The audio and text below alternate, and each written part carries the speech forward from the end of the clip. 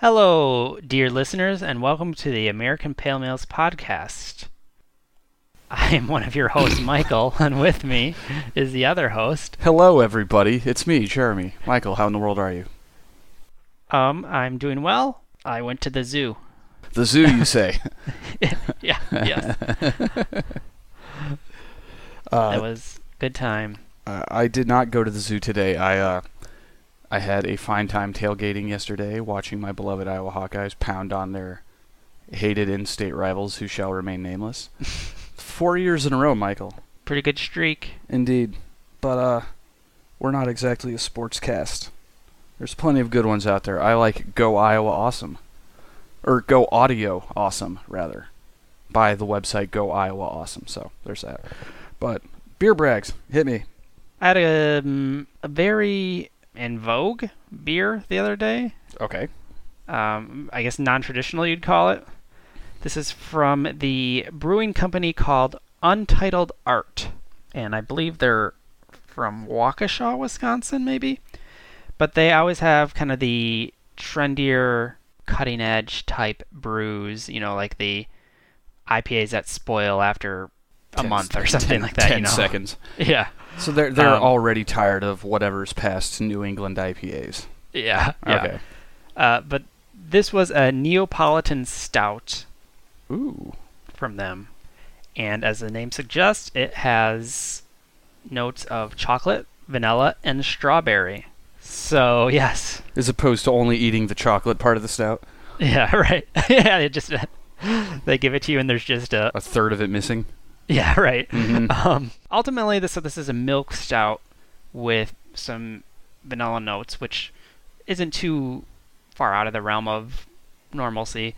But then you add this strawberry twist, and it becomes something different. It was very delicious. I think I had a 9-ounce pour of this or something. Is it heavy hitter? It is also like, yeah, it's like double digits for ABV. So it's very delicious, but by the end I'm like, okay, I think I've had enough of this. So it was a good size, good pour.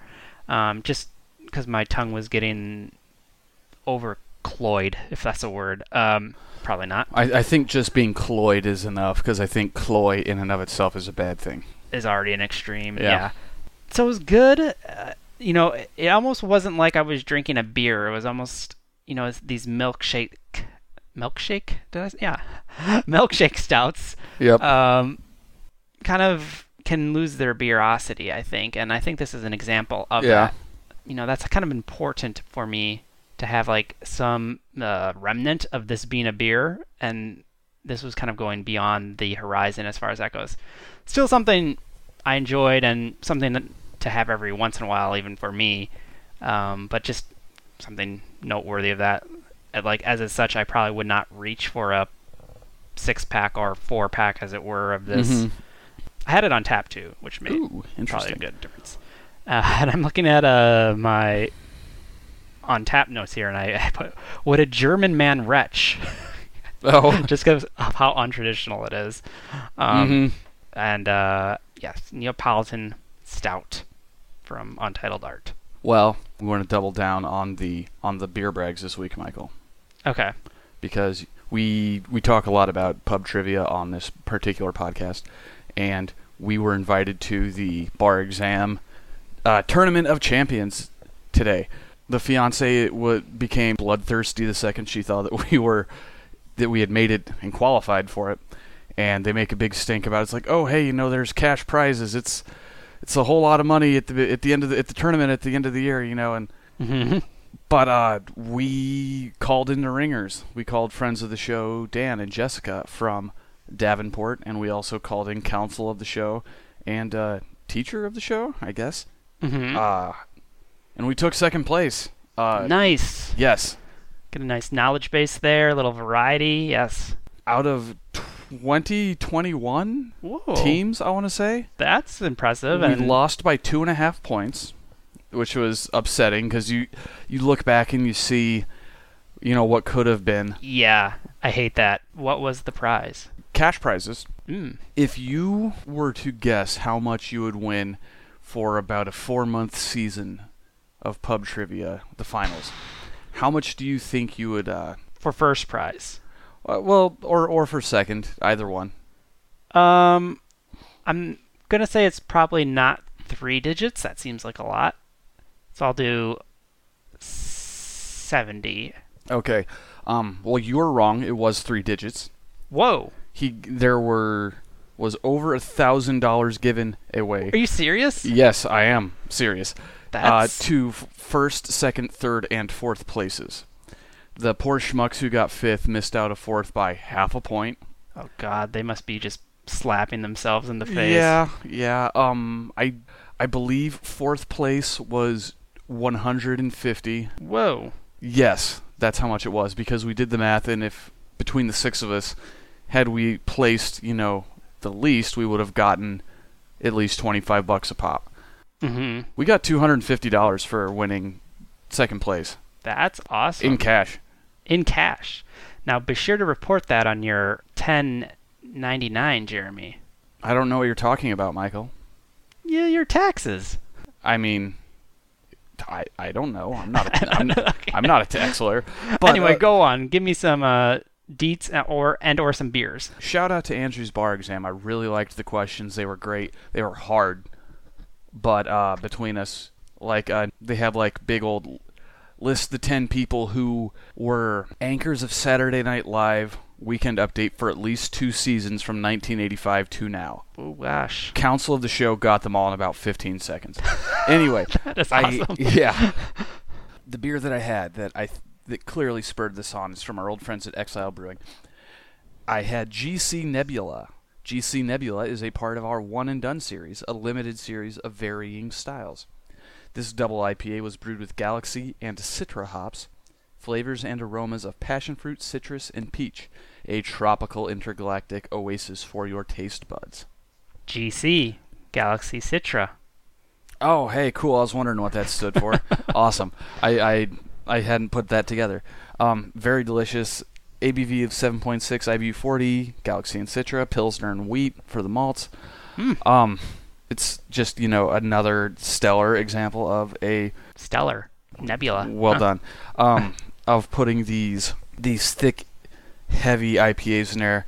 It kind of felt a little bit like a New England IPA, but it wasn't quite as non-bittered. Okay. Lowly bittered. Still had low a little... IBU. It had some bitterness, but the fruit and the aroma mostly took over. I really liked it, but to, generate more content, I also went to a 50th anniversary screening of 2001: A Space Odyssey. Okay. At local Brew and View film scene, and everyone says that it's one of those things you have to see on a big screen, and normally I don't buy into that sort of thing, but in this case it's true. It's obscenely loud, which is awesome. It just rattles your innards like you wouldn't believe. And they had the intermission, it had the overture, it had everything, but I had from Fire Trucker Brewery in Ankeny, Iowa, I had Cat in a Tree. Get it? Okay. The alcoholic ginger beer. Oh, so it's almost more of a soda type thing versus yeah, kind of. This bubbly and refreshing gluten-free ginger beer is anything but ordinary. Their light ginger spice, I called shenanigans on that. It was not a light ginger spice. With the effervescence of a soda will pleasantly surprise all who doubt the power of the ginge. I don't know about that. At 4%, it's perfect for cooling down on a warm day or adding that extra kick to your mule. I really like ginger. I know that there's people out there who are not fans at all. Yeah, I like it too. I like ginger beer specifically in a Pimm's cup. Aha, good call. Yes. Anyway, but this is it's a ginger beer. It's crisp. Mm-hmm. There's no tartness. There's 0 IBUs. It's 4% ABV. Delicious. If you want something different, go with the ginger beer. I liked it. Very cool. Interesting. Kind of a brewery doing a non-beer, I guess you could say. Although beer's in the name, it's really not a beer at all by the technical definition. But delicious nonetheless, I'm sure. Yes, indeed. So Jeremy, as I was talking to you before we started recording, yes, I said I found this document on my computer. Actually, it was on my Google Drive. I was at work on some weekend 6 weeks ago or something, or 2 months ago, and I don't know, this is probably 10 p.m. or something, nothing much going on. Probably browsing Wikipedia. Mm-hmm. Wiki hole. And I wrote these lists of questions intended for you because I think I came across some articles that just like, oh yeah, I wonder what Jeremy thinks of that, and I wonder, he likes this, he likes topic. I've heard him talk about cooking this. Mm-hmm. Listening to this music. I wonder what he thinks of this, or what he's experienced in terms of this. Okay. So this is kind of a random interview questions for Jeremy to spur random conversation pieces. Sounds good. First question, Jeremy, you go to a lot of concerts, as you've discussed on the show. I'm going to Riot Fest in 3 days. I'm excited. Concerts and festivals. What? I like this already. On stage, what is the most amount of necks on a guitar that you've seen? I can answer this. I know this. So, does the name Rick Nielsen mean anything to you? Maybe that's kind of ringing a bell. Okay. I assure you, you know the name, or of the band he's in, anyways, because he Cheap Trick. He is Cheap Trick. Okay. Is it where you got it from? Probably. I know I looked at the article like multi-neck guitar or something at some point, but yeah. Rick Nielsen. So I saw Cheap Trick 3 or 4 Riot Fests ago, and they were also here in town for Ragbri last year, I think. 2 Ragbris ago. And he used, in both times, I'm going to send you a picture of it, a 5-necked guitar. Wow. It's absurd. Usually Coheed and Cambria, a band I like, will use a double neck guitar. I assume that most bands do it because Led Zeppelin did it and it looked cool when they were, 10 or saw it growing up in pictures. Mm-hmm. Yeah, it's got to be 5. I don't think I've seen anything more. I've seen 2 a few times, but nothing more than 5 for sure. Okay. But there's one, I swear I saw a picture of it was like this Japanese artist with a 12-neck guitar. I mean, I believe it. I am seeing one from, did you ever see the Tenacious D movie? I never actually saw the movie. Okay, it's really, really dumb, but it is fun. I enjoy it. It definitely has KG playing a guitar solo on a 4-necked guitar where they're all perpendicular to one another. And those things are real.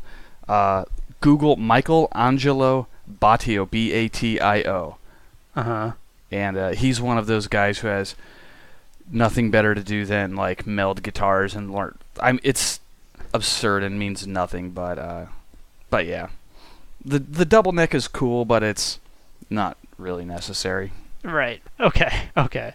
So sticking with the concert theme, next question here is, how many members of a band have you seen on stage? I'm not talking about like, fans coming on stage or like cameos, but like, like I know Slipknot has a lot of members. They have 9.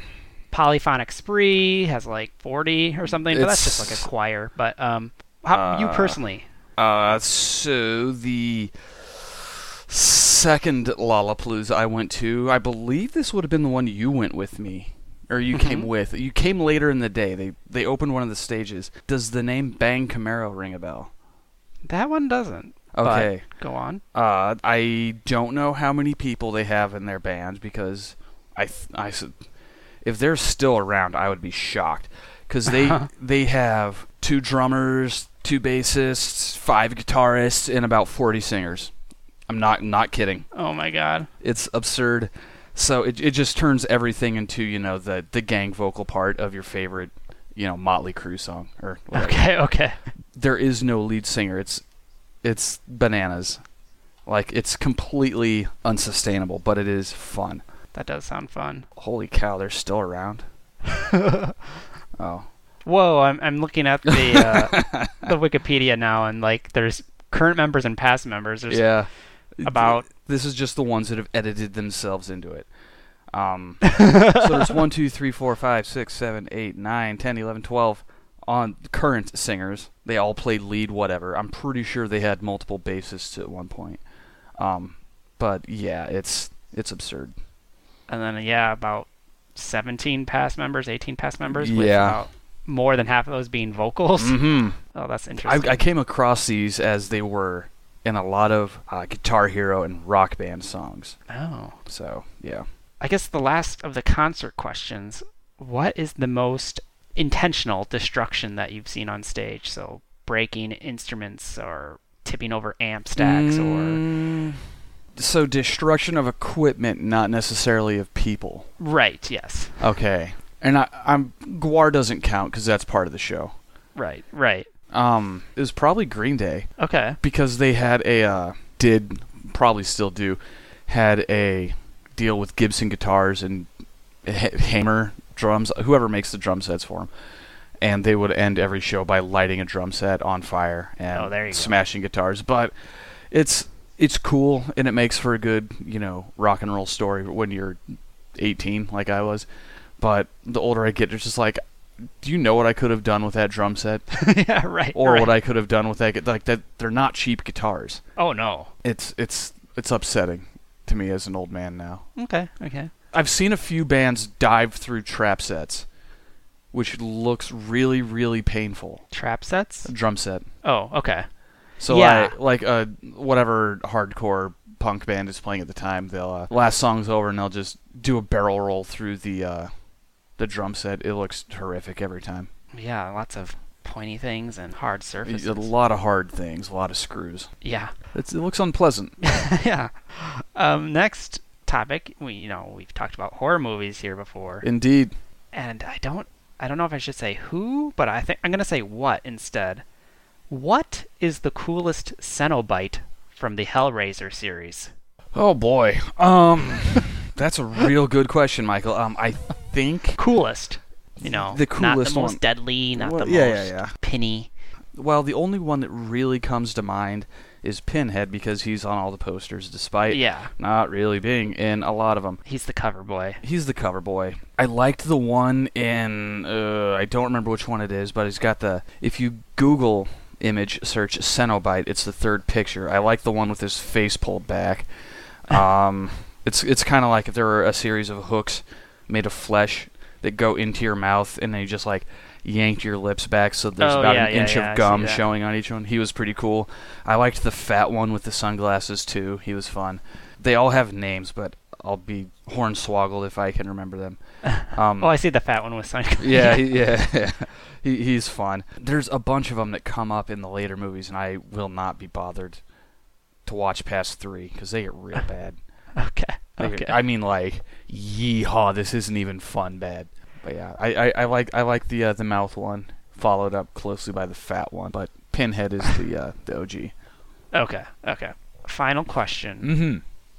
What does corning beef entail? I think it's have you done it before? I have not done it, but I want to. Oh, that seems like something you would do. Yeah. I believe it's like brining it. It's curing. Corned beef is a salt-cured beef product. The term comes from the treatment of the meat with large-grained rock salt, also called corns of salt. Oh. And it's really, really bad for you. Do you like to have that around St. Patrick's Day, or just enjoy it at any time of the year? You can't. It's harder to find it around other times of the year, but it is delicious. There is a deli in Chicago that I frequented at one point. I don't know if it's still there. It's called the Ashkenazi Deli, and it was just north of downtown. Mm-hmm. And it was delicious, and I ate a lot of corned beef there, and I think it's still... Holy crap, it's still there? Oh, no, never mind. Ashkenaz Deli with roots back to 1910 to be closes to be replaced by Trayf, Trayf. I don't know what that is. Buyer is a restaurateur who plans to open a bargain-priced lobster roll spot called Da Lobster. I don't trust lobster rolls in Chicago. That's right. Lake Michigan lobster. Yeah. There's certain dishes that should only be had in certain areas, like lobster rolls. Okay. I mean, just because, the longer the lobster's not fresh, the worse off it gets, right? Right. Well, you don't know. What am I doing? Well, I mean, I understand that as a concept, at least. It's like if you're they don't have any fresh sushi in Iowa City. No. I mean, yeah, it's kind of fresh, but it's not catch of the day. Yeah. Yeah. In Seattle, in Portland, you can get some fresh fish. Alaska, right. You are kind of forced to have fish on your way in.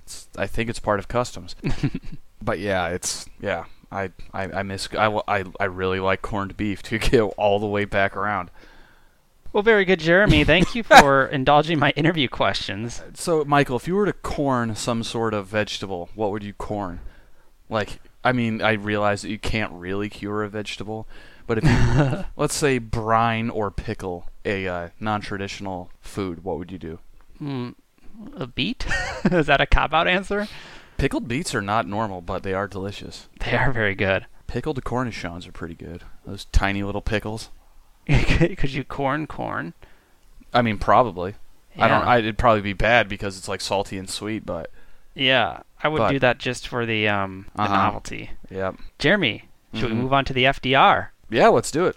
Let's do it. Now, the FDR, of course, stands for find a beer, drink a beer, and then rate that beer. Mm-hmm. And today we are transitioning right into our Oktoberfest zone. Scotchtoberfest? By having a brew from one of the official Oktoberfest breweries. Jeremy, what do we have today? We're having Hofbrau Maibach. Maibach?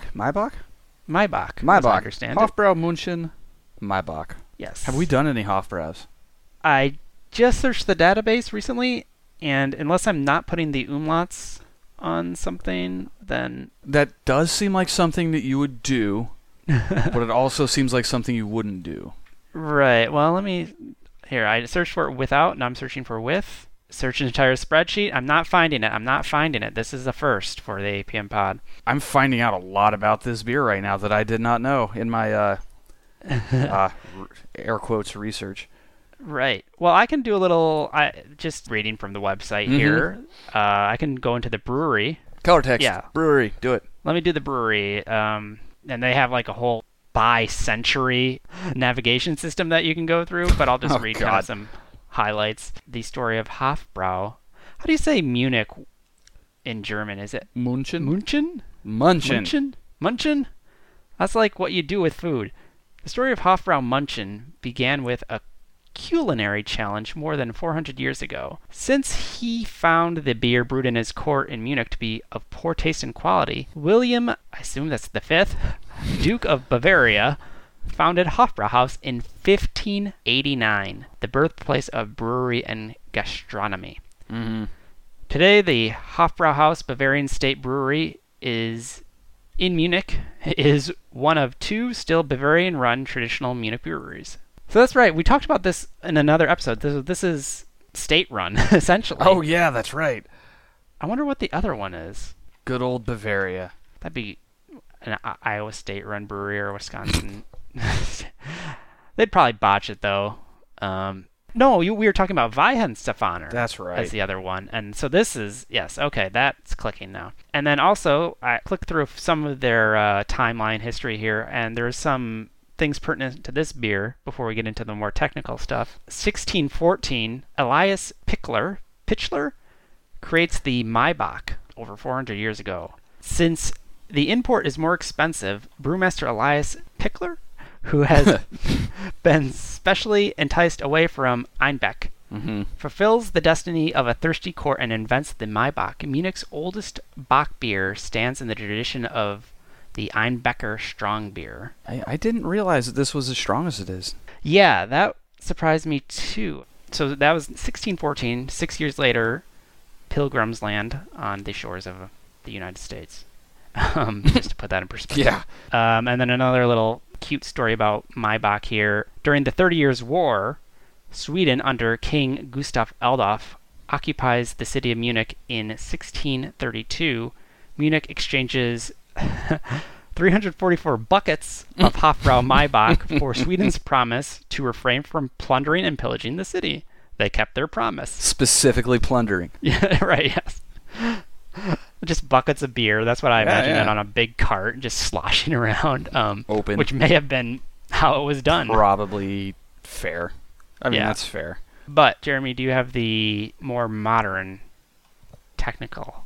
Yes. So, Michael, I'm told that this is the beer for connoisseurs. It was a long, long time ago that Hofbrau Maibach was brewed for the first time in 1614, like you just said. The bottom fermented beer specialty filled beer steins for the first time. Even today, Munich's oldest Bock beer is still as popular as ever with its full-bodied, malty flavor. The relatively high alcohol content of 7.2 doesn't do things halfway and satisfies, especially honest beer connoisseurs. Michael, are you honest? I like to think myself as being honest. So there is a lot of technical detail on this that's bottom fermented, or is that lager? I don't know. Less lager. Okay, lagered. It's brewed through the decoction method. There's Munich malt, there's light barley malt, there's 31 EBC for bittering units. It uses Magnum, Hercules, Perl, and Select hop varieties. Pairs well with sausage and cheese, roast dishes, knuckles, goulash, and desserts. That'd be like pig knuckles? I mean, probably.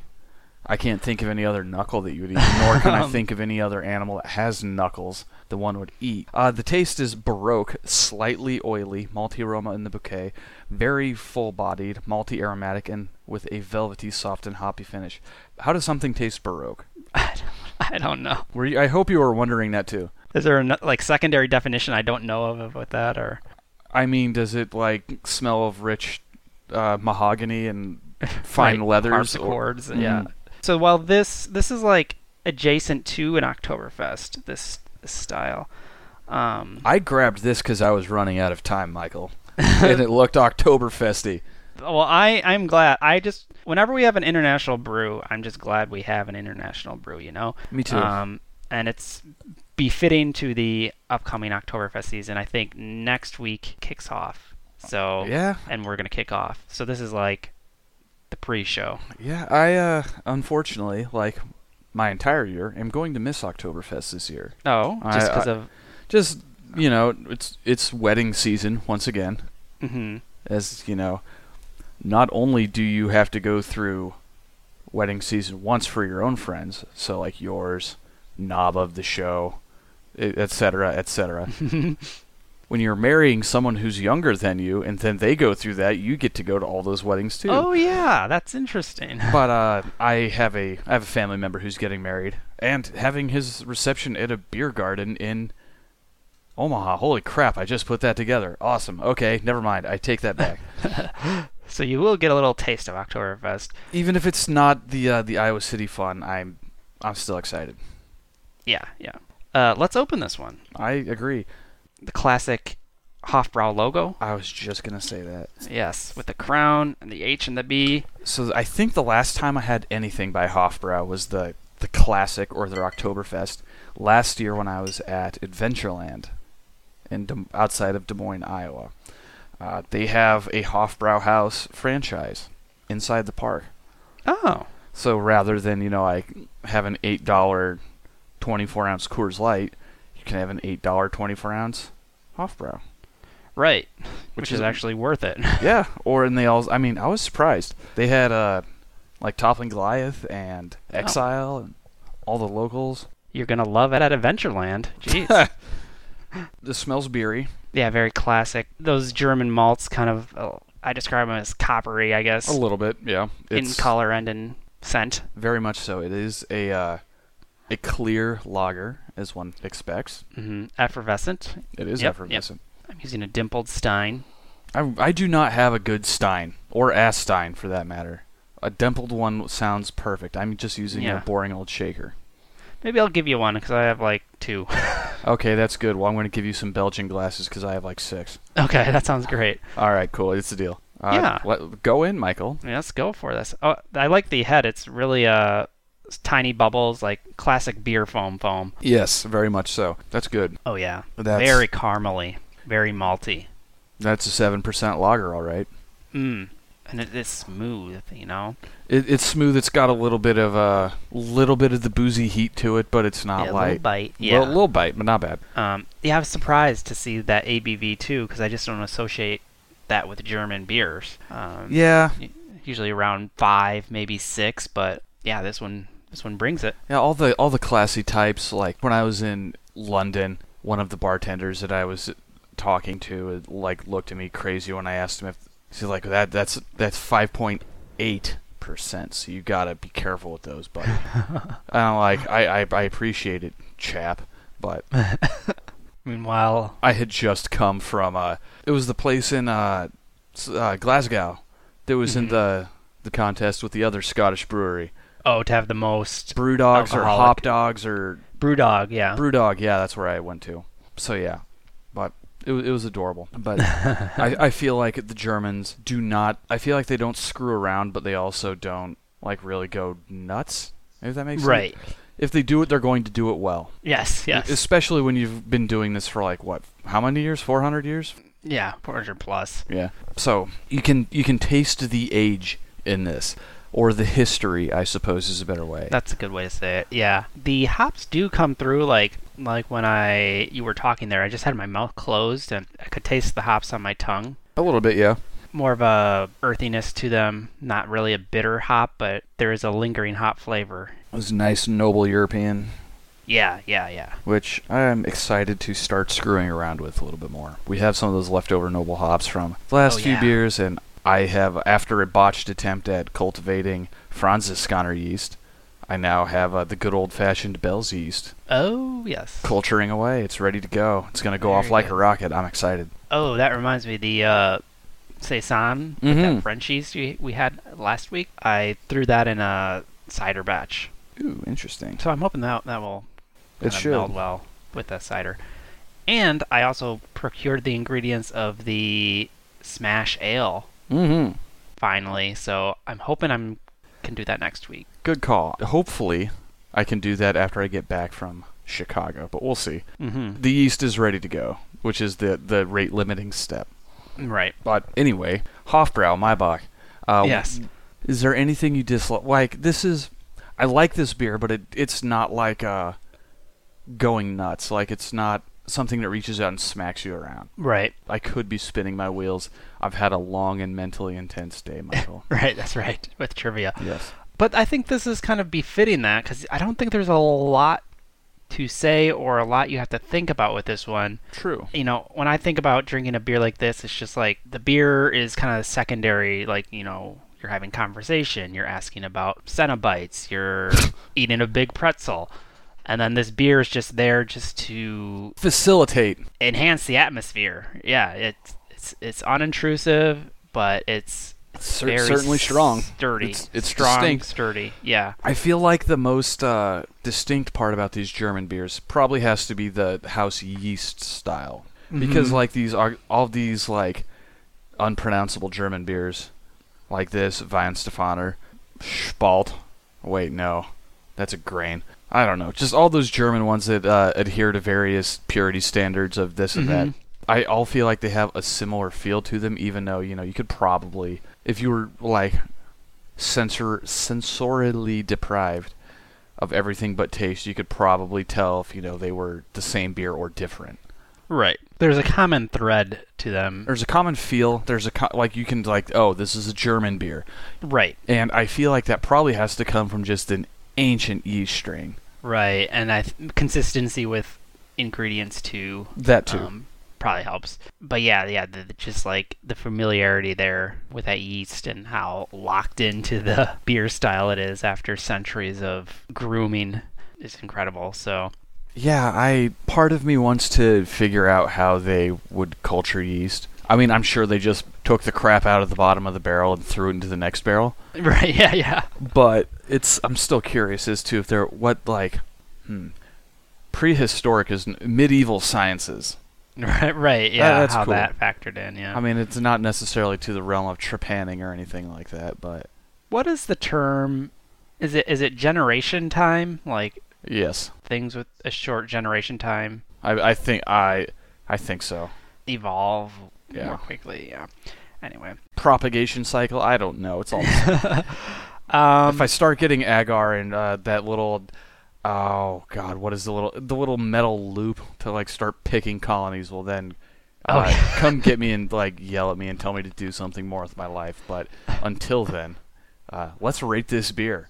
Yes, I'll go first, I guess. Go right ahead. I think my favorite aspect of this is just the malt. I just like that German malt, which is something so crisp to it, something so clean. I guess compared to other German beers, this one is, as you mentioned, has a little more of a bite, but that's so marginal compared to other beers like that are available in the U.S. Do we think this is because the beer is darker than a regular Oktoberfest lager, whatever, Helles, Marzen, whatever? Mm-hmm. Do we think that the higher alcohol content is a byproduct of the darker malts? Yeah, or more malt rather? More than anything, because I mean it has that similar taste to even like an Oktoberfest, mm-hmm. but it's just a little more intensified, I think, and a little more heavy. I feel like it's sweeter too. That could be, yeah, and that would make sense too. Like, but not in a you're having like sugar or anything like that. Just a grain sweet. That malt sweetness, yeah. Yeah. I really like it, and I'm probably imparting some brand bias here, but I have good memories of Hofbrau. Mm-hmm. I'm going to go 4.25. Dang, dude. Yeah, I this is, like, when I talk about beerosity, yeah. This is beerosity right here. Yeah. And I like beerosity, so it's true. So that's where I'm going, and maybe you can put some checks and balances into that rating, but I love it, so that's what I'm going to give it. It's very good. I'm a little hesitant to like go nuts on this. I love German beers. I love the style. If you are going outside of just the pun is unintentional, but it's fitting, the Wild West of American beer, where whatever wacky crap you can think of just immediately it's like, we're making an IPA with 0 IBUs, you know. Right. Which was good. We had that. We tried it. It was good. But I think that this is my favorite like old world beer. So if you're going out in the line of like an English bitter or a double, triple, whatever, all very good. But I think that this is probably my favorite style, like the Bavarian beer. Yeah. I think that's a good specific way to put it. Yes, I can see that. Yeah. It's just I believe that German beer was my first, venture outside of American beer. Mm-hmm. Not necessarily the first like weird beer, but the first American or foreign weird beer. Right. Belgians were the labels and all the stuff were a little bit intimidating. Plus, this has a more reasonable price point. Besides, like a Guinness or a Bass, even. Well, yeah, you're right. Okay, no, Guinness was the first one, but that almost feels American at this point. Right. Yeah. I know it's not, but I don't want to say unusual, but not oft encountered. Yeah, like international beer. Stuff that you're not going to find on tap unless you go somewhere like the Sanctuary. Yes. The 500 block of South Gilbert, Iowa City, Iowa. But this one, the copperiness on this one's a little bit rich. I suspect if we had this on tap, I would be much happier than with it. Yeah. Like the Einger we had. That was unreal. That was awesome. But I do like this. I'm going to give it a 4. Okay. Yeah. That's perfectly cromulent. There's a lot of hemming and hawing and trying to talk myself into something that wasn't, just a boring old 4. But what are you going to do? Yeah, I think that's legit. Yeah, I do too. Michael. Yes. We've rated. We've drank. We have found. How about you FDRP and plug our social media? There we go. That'll Franklin Delano Roosevelt Party. Pigglesworth. I don't know. Yeah. Yeah, get in touch. You can do that in a variety of ways. You can look at us on Twitter or Facebook at APMPod there. Email us directly, apmpod@gmail.com. Check us out on Untappd, where host Emeritus Mike, keeper of the Untappd, Tom Bombadillo of the show, puts all of our ratings on that app. It never gets easier hearing you say that. Never does. We're APMPod there as well. Rate, review, subscribe on whatever device, app, program. Remember when apps were called programs? I do. I still think of them that way. Apps are on phones. Yes.